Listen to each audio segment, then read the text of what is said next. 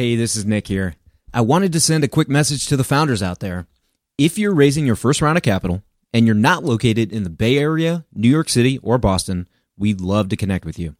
NewStack leads deals for founders that don't fit the standard Silicon Valley profile and are located in undercapitalized areas. If that describes you, or if you know a startup that fits that description, please send us an email. It's team@newstack.vc. Now here's a word from our partners. This episode of TFR is brought to you by Pacific Western Bank. Pacific Western is the leading provider of venture debt and banking services to startups, growth stage companies, and their investors. Go to pacwest.com to learn more. Welcome to the podcast about investing in startups, where existing investors can learn how to get the best deal possible, and those that have never before invested in startups can learn the keys to success from the venture experts. Your host is Nick Moran, and this is The Full Ratchet. Welcome back to The Full Ratchet. On today's Investor Stories segment, the experts weigh in on the characteristics, personality traits, and behaviors that they see in the most remarkable and successful entrepreneurs. Here's the special segment called Exceptional Founders.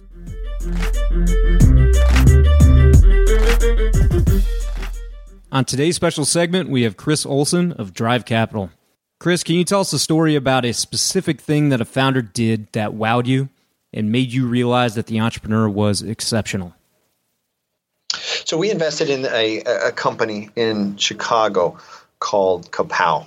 And Kapow is a marketplace for corporate events. As the company has grown, it has gone through a period where they've had to transition from a services company into a technology and product-driven organization. That's one of those challenges we talk about a lot, and I've seen very few companies succeed in making that transition. Mark Halpin is the founder of that company, and Mark has made a lot of tough decisions in the boardroom, specifically around hiring engineering talent over marketing talent. He's had to trim some of the early sales talent to get to that, to afford to pay for the engineering talent. And now he's come out the other side, and the company has an incredibly scalable model and is one of those companies that is doing special things for their customers in the corporate event space. But Mark is a truly special founder who has found a way to engineer all kinds of solutions. And he's not an engineer. He's somebody who has been learning this stuff on the fly, and he's proven to be a tremendous, tremendous founder.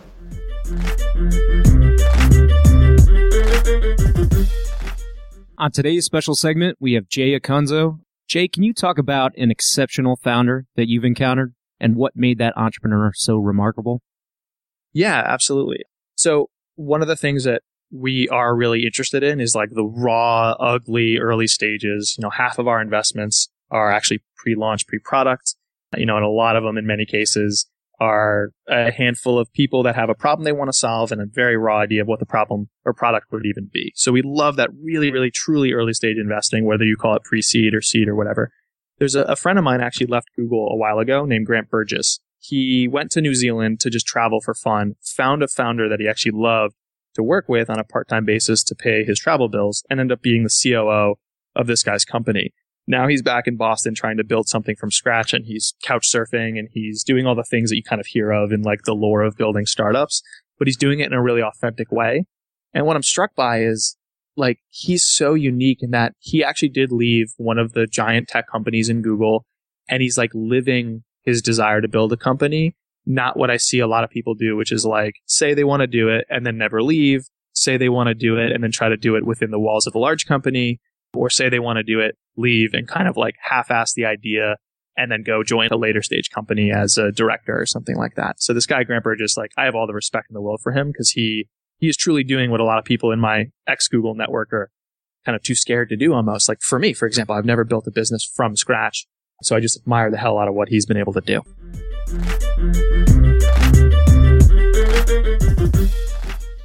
At this point, if you're a VC, you've heard of Carta. You've probably even accepted securities from a portfolio company on the platform.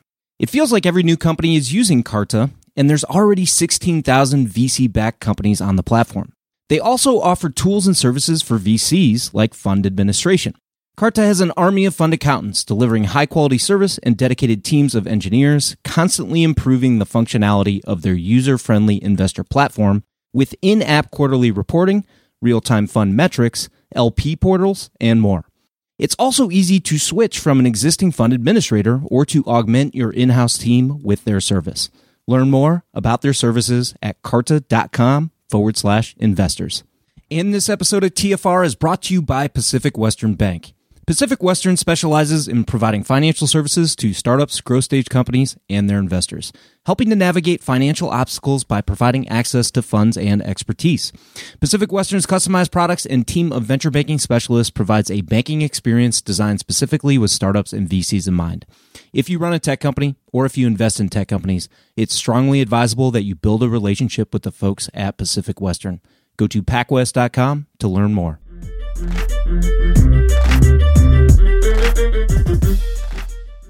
On today's special segment, we have Mike Collett of Promus Ventures. Mike, have you had the pleasure of investing in an exceptional founder? If so, what made that entrepreneur so great? And can you highlight the aspects that make founders exceptional? Well, that's a great question. And this is probably going to sound corny, but, the greatest pleasure of my job is working with, extraordinarily talented and amazing founders. And, listen, we're not going to invest unless we believe a team is of that caliber. And sometimes we get it wrong.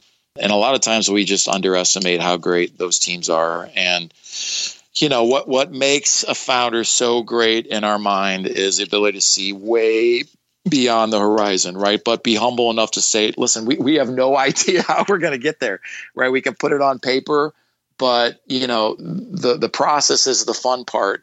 But I can tell you right now, that's where everything is going.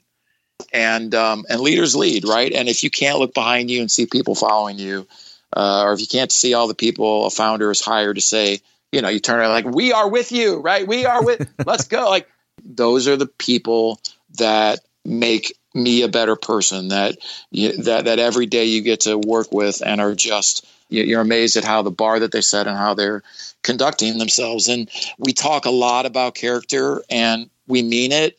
And I don't, if you have the moral fortitude to get the job done, you're going to see it in your life, right? I want to understand, like, show me times in your life where, you've had pain, and show me where you've moved past that pain to get to the finish line.